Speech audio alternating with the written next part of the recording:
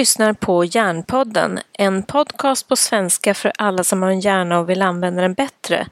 Jag heter Kristiina Bär och är din värd på Hjärnpodden. Nu har vi kommit fram till det 54:e avsnittet av Hjärnpodden och det här avsnittet är lite specifikt med genetik och autism och min gäst idag heter Kristiina Tammimies och finns på Karolinska institutet där hon gör forskning på gener vid autismspektrumsvårigheter.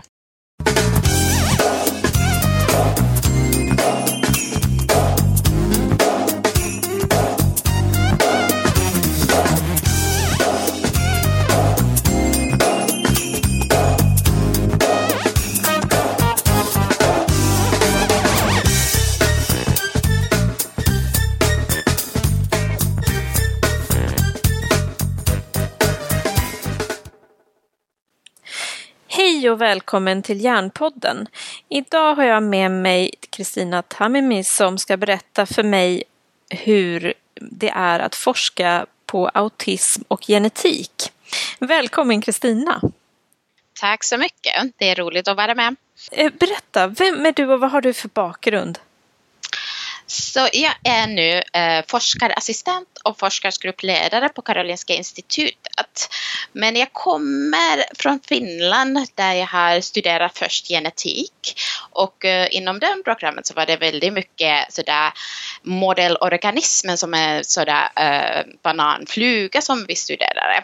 Men sen blev jag mer intresserad av human genetik. Och sen sökte jag till en forskargrupp här på Karolinska institutet och att kunna förfölja min intresse inom human genetik. Och så när du kom till Sverige, vad var det som intresserade dig mest då med humangenetiken? Så det var en professor och han är också en finsk professor som hade startat en forskningsgrupp här i Karolinska institutet. Och han hade intresse om dyslexi och hur generna kan förklara dyslexi som är att lässvårigheter. Och sen han hade precis hittat en gen så man kunde börja studera mer vad gör den genen och hur den är kopplad till den här läsvårighetsfenotypen. Och där kontaktade jag honom och frågade om jag kan komma och som forska i hans grupp. Och det blev jag jättefascinerad. Och just den här kontakten med humana hjärnan och genetik och hur vi kan börja förstå hur hjärnan fungerar. Och ibland inte fungerar som den ska. Precis. Och då kommer vi in lite på ditt forskningsområde. Vad är det du forskar på nu? Så nu forskar jag om genetik om autismspektrumtillstånd och lite andra neuropsykiatriska funktionsnedsättningar som ADHD som ofta kommer tillsammans med autism.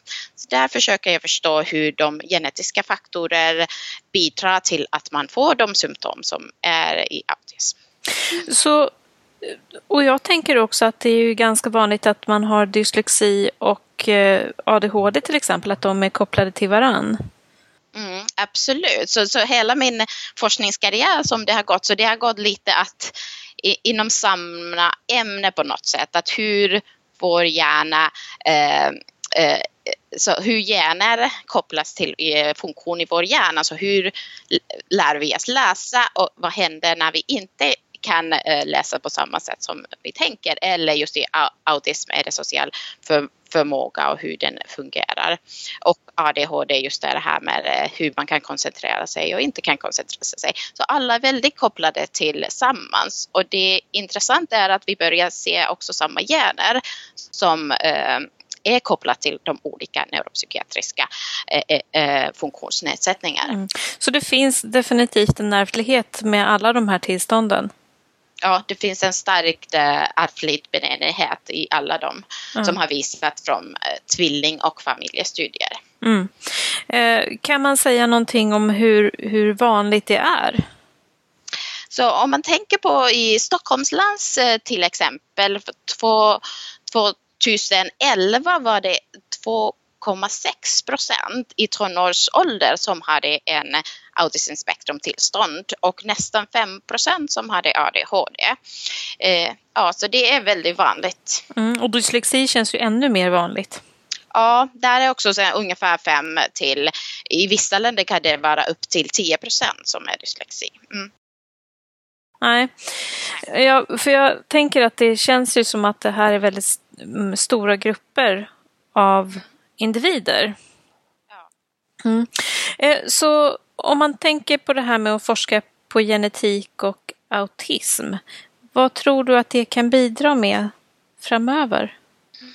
Ja, det har hänt väldigt mycket under de senaste 10 år, eller kanske 5 år om man säger, inom autismgenetik.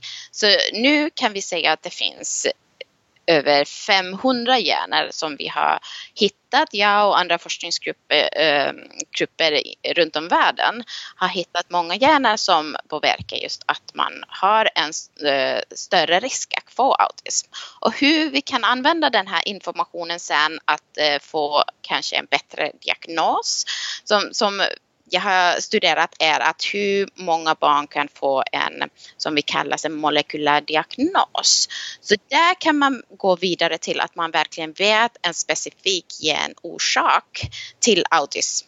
Och kanske finns andra ADHD i samma barn. Men just när man vet den här specifika orsaken kan man gå sen vidare och studera, finns det någon specifik medicin som skulle passa till exakt den här typen av autism? Eller finns det kanske annat kunskap från övriga forskningsfältet att behöver vi följa upp någonting annat, hur man kan planera vården till den här specifika individer när vi har vet om genetisk orsaken. Och det är mest den som min forskning också syftar till, att vi ska få en bättre vård och bättre diagnostik till barn med autism och ADHD. Så att man kan säga att det här är egentligen inte riktat för att hitta i förebyggande på något sätt som genetik. Det här kommer i så fall in när man börjar se tecken på att man har svårigheter i framtiden, tänker du? Ja, precis. Så min insyn till den här att vi är väldigt långt bort att börja ha den här förebyggande. Men självklart finns det, så om man tänker på att det finns en familj som kanske ett barn har redan autism och där har man hittat en specifik genetisk orsak. Så där kan man absolut tidigt testa, finns den här samma i andra syskon och sen kan man börja förebygga symptomen. Därför att vi vet att tidiga insatser är det bästa ju inom autism, att man får tidigt hjälp och kan man förebygga dem och få en bättre utfall. Så där kan man tänka, men just att börja väldigt tidigt göra genetiska analyser, det tror jag att vi är ganska långt bort från det. Och då kommer vi till det etiskt svåra i det också. Tänk om man inte får något genomslag i sin fenotyp men man har samma gen. Och det händer väldigt mycket. Alltså det finns många som om vi tänker på sådana deletioner i vår arvsmassa som är kopplat till exempel autism. Men sen vet vi också nu från olika populationsskaliga studier att det finns också individer som har den här samma deletionen, så att sakna en bit av en kromosom, och de har inte en autismdiagnos till exempel. Så vi vet att det finns en olika grad av svårigheter och symptom. Det kan vara att de kanske har lässvårigheter men inte exakt autism. Och det är ganska stor skillnad mellan de två diagnoser. Så man måste också vara lite försiktig när man börjar ta den här direkt från en genetisk orsak till vilken fenotyp man ser. Men det är också att om man kanske vet att det finns en risk så man kan förebygga den risken, just att man får insatsen och får informationen hur man kan hjälpa barnet bäst sätt.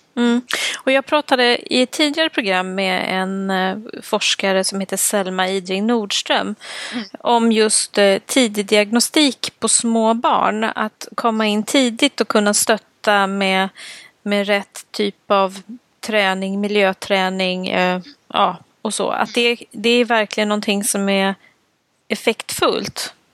Ja, jag håller med. Absolut.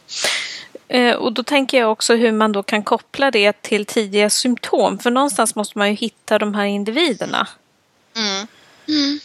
Ja, jag håller med. Och där det kommer att i vissa fall kan det vara just de mest kända orsakerna kan det vara att just när man vet att det finns en familjär risk, att det kanske är många och man har inte gjort genetiska tester innan, och att man verkligen tar den här familjen och gör genetiska tester, att man kan se om det finns barn som kanske börjar få tecken och sen testa om det finns den här orsaken som är i familjen, och sen verkligen direkt sätta rätt träning till barnen och föräldrar också. Så det är viktigt, men sen det är mycket frågor att man kan inte börja göra genetiska tester till alla barn. Nej, precis. Det är ju, screening är ju någonting som dels är kostsam såklart, men också tänker jag som kanske inte heller är relevant. Nej, exakt. Och det är just att det är forskningsprojektet som pågår om att man kan börja se den här som högrisk syskon som en Terje Falk-Ytter här på Karolinska institutet och Uppsala universitet också forska om olika andra tecken, just tidiga tecken. Men där har vi planer att i framtiden men vi gör också genetik och se vad är det den här kopplingen. Kan vi börja just de tidiga andra tecken och sen göra genetiska tester, och kan vi få en bättre diagnostik och tidigare diagnos. Men det är många forskningsprojekt som pågår, så jag tror att vi måste vara lite försiktiga innan vi har resultat, innan vi börjar säga att vem ska screenas med genetiken innan det finns en autismdiagnos.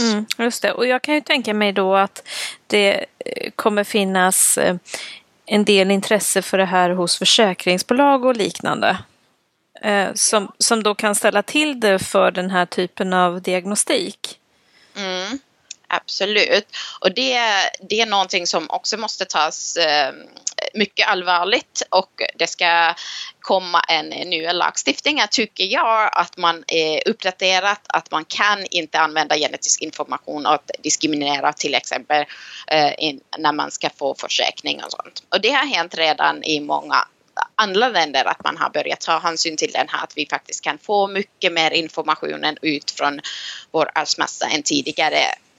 Och det måste man diskutera, och det verkligen är en ämne som måste ta upp från regering också. Precis. För det jag tänker precis, det knepigt etiska blir ju att man också kan i så fall undanhålla rätt stöd till sjukdomen om man nu skulle utveckla den, om det blir så att man säger att nej, har man de här typen av gener så kommer man inte få någon försäkring.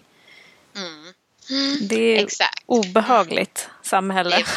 Ja, exakt. Och det är just den att jag tror att vi är lite säkrare här i nordiska länder, därför att det är väldigt bra stöd från annat som är inte beroende på privata sjukförsäkringar. Och det är ju jättebra, men ändå måste man tänka på den här sakerna, att det ska inte hända att någon inte får den rätt hjälp när de ska behöva på grund av det har funnits en genetisk orsak eller försäkringsbolag har fått informationen. Och där måste det vara lagstiftningen som säger att det ska inte hända. Precis. Så hur ser framtiden ut, tror du, gällande genetiken kring autismspektrumstörning? Vad tror du kommer komma?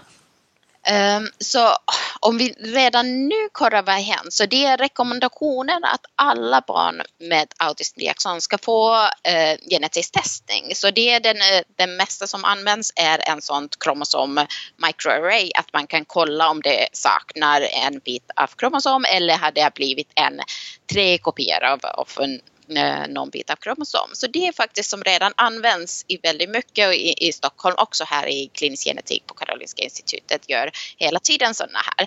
Men så i framtiden tror jag att vi kommer öka den här, att man kan just göra den helt genom sekvensering, därför att man får mycket mer informationen med ett test. Så att man kan direkt få den bästa informationen. Att man behöver inte kanske vänta att man gör först en typ av analys och sen väntar man att man fick inte svar där och sen går man. För det har hänt i alla fälter som har genetiska orsaker att det kan ta otroligt lång tid innan man får den här molekylära diagnosen. Men det tror jag att det kommer hända mycket snabbare nu med nya möjligheter. Och sen tror jag att den fältet går när vi vet redan så många gener att nu kommer vara mycket mer riktade forskningsstudier till en viss specifik autism subtyp, om man kan säga att de har en specifik genetisk orsak. Och sen kan man forska mycket bättre om vad är det för behandling de behöver och hur kan man ha någon läkemedelsbehandling. Därför sen vet man mycket mer om den här molekylära informationen. Vad händer i cellerna och vad händer i hjärnan. Så man kan göra en bättre forskningsstudier på just riktade. Ja, just det. För då, det är egentligen det du säger nu, det är att utifrån vilken typ av genetik man har så kan man också se specifika tecken i hjärnan och också kanske då i beteende och hur svår autism man har. Det går liksom att koppla det hela vägen. Så i vissa fall går det. Så de som vi har hittat de genetiska orsaker, så oftast de har lite svårare fall att det är kopplat till intellekt, funktionsnedsättning också eller epilepsi. Så det är ganska vanligt när vi hittar en genetisk orsak att det är autism plus epilepsi eller någonting annat. Så det är lite svårare typen av autism skulle jag säga. Så att man kan börja se dem. Men just att man har mycket med sådär kunskap och vad händer i cellerna. Och sen där kan man använda den här informationen nu att göra nya studier av just riktade behandlingar och läkemedelsförsök. Och då tänker jag de som har lite lägre grad av autismspektrumstörning, det som vi kallar till vardags Asperger. Är det lika tydligt där att man kan hitta genetiska svårigheter eller är det outforskat fortfarande? Det är fortfarande att vi inte hittar i så många fall. Så en studie som jag gjorde i Kanada när jag gjorde min postdoc var det också att vi jämförde de som hade lite mer svårare i övergripligt svårare autism och mycket andra också somatiska fenotyp. Och där kunde vi ju se den här autism som man kanske är Aspergers men inte har någonting plus där. Så där hittar vi mycket färre fall som är genetiska orsak än. Och det kan vara att det finns andra genetiska orsaker. Det är faktiskt mycket mer många gener som arbetar tillsammans, vilket är mycket svårare och sen påpeka exakt vilka gener när det är många gener som jobbar ihop. Och där tror jag att det kommer vara i nästa fas att man verkligen tar den här subgruppen och börjar studera mer och se vad är det en andra genetiska orsaker till just Aspergers eller vad kan vi säga är det mer miljöer och så det blir spännande till nästa fasen också att börja ta den här subgruppen av autism som Aspergers. Precis. Och jag tänker många med Asperger har ju mycket lättare att klara ett jobb än den svåra autismen. Alltså där man också får svårare sjukdomar kopplade till autism. Som precis du säger, epilepsi och annat. Så det är ju en stor grupp egentligen med autismspektrumstörningar. Precis, och det stämmer.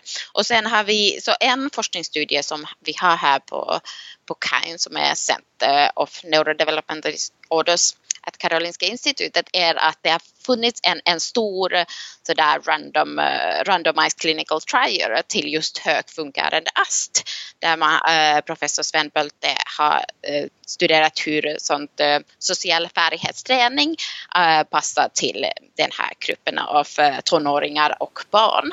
Och där kommer vi fortsätta nu och se just hur genetiska faktorer är kopplat till det här utfallet i den här studien. Och det är just den här specifika gruppen som har högfungerande autism. Och där kan vi börja gå lite till detaljer om genetiska orsakerna. Och just att hur besvarar de till den här behandlingen? Kan vi säga någonting om genetiska orsaker där också? Och då finns det en specifik grupp att börja leta i kopplingen här mellan genetik, hjärna, socialt och sedan träning. Ja, stämmer. Spännande det här är med genetik. Känns som det var väldigt länge sedan för mig. Jag inser det. Så utifrån det här, vad är det du vill skicka med lyssnarna när det gäller genetik och autism? Så först vill jag kanske säga också att det genetiska, alltså hela våra genetiska faktorer gör att vi är unika. Och sen det är samma sak om man har ett barn som har autism och vi hittar en genetisk orsak. Så man ska också tänka att den här genetiska gör också att varför den här barnet är speciellt och unik. Så man ska inte alltid tänka den som en negativ sak att vi sådär letar efter genetiska orsaker. Men också tänka att men det är den som gör att barnet är unik. Och den som min också forskning syftar till att vi kan bättre förstå varför autism bekommer. Vad är orsakerna till den? Att vi kan sen verkligen gå vidare och få en bättre vård. Så därför försöker vi hitta de genetiska orsaken. Och det är att kanske inte direkt i nuläge kan vi, när vi har hittat en genetisk orsak, kan vi inte gå vidare till rätt behandling. Därför att vi vet inte än vad är det. Men i nästa steg hoppas vi att vi kommer dit. Att vi kan leta fram en bättre behandling och mer individuelpassad behandling. Och där just de genetiska orsakerna kommer till att det är många gener och det är väldigt svårt att hitta personer med autism som har exakt samma genetisk orsak. Och det är ovanligt. Ja. Och därför det är så heterogen grupp också att det finns så många genetiska orsaker som påverkar. Och då tänker jag också det här kopplingen med genetik och utseende på hjärnan eller olika områden som fungerar olika. Finns det någon studie som kopplar genetiken till exempel MR-studier? Så det finns studier, absolut. Men sen där tror jag också att man behöver väldigt stora korter, så många individer när man börjar studera. Och som jag sa tidigare, att just de genetiska orsakerna som vi hittar, så det är väldigt få individer som har samma. Så sen skulle jag säga att det är lite fortfarande när vi tar sådana barnsteg, att man har inte kunnat gå så mycket vidare än det. Det finns några som man har börjat se specifika hjärnregioner som är kopplat till en specifik genetisk orsak. Men jag tror att den kommer också komma mycket mer i framtiden när hela världen kan samarbeta och försöka få individer med i forskningen som har specifika genetiska orsaker och göra MR-hjärnabildning och att kunna koppla de två ihop. Och det känns som att MR-kameror kanske inte finns riktigt på så jättemånga ställen. Ja, det finns ju i västvärlden såklart, men det finns ju inte MR-kameror överallt i varenda land och buske. Ja, det stämmer. Tusen tack Kristiina för att du ville vara med i Hjärnpodden och berätta om din forskning. Tack så mycket. Och är det så att man vill ha tag i dig, hur gör man då? Så man kan mejla mig. Så mejladressen är mitt namn, kristiina.tammimies@ki.se. Så det går bara att mejla om man har något frågor. Jättebra. Tusen tack och på återhörande. Tack så mycket Kristiina. Tack. Du har lyssnat på det 54:e avsnittet av Hjärnpodden. Och i avsnittet hörde du forskare Kristiina Tammimies. Hjärnpodden drivs av mig i samarbete med Hjärnfonden. Och Hjärnfonden är en ideell insamlingsstiftelse utan statligt stöd som har till uppgift att samla in och fördela pengar till forskning samt informera om hela hjärnan och alla dess sjukdomar, skador och funktionsnedsättningar. Hjärnfonden är helt beroende av gåvor och testamenten från privatpersoner och av företagssamarbeten. Så om du tycker om Hjärnpodden och du tycker hjärnan är viktig, ge en gåva på hjärnfonden.se och stöd hjärnforskningen. Glöm inte att skriva Hjärnpodden i din gåva så vi vet var pengarna kommer ifrån. Vill du få tag i mig så mejlar du på kontakt@hjärnpodden.se. Det går också bra att kommentera avsnittet på Acast eller på exist.se. Hej så länge och på återhörande i Hjärnpodden.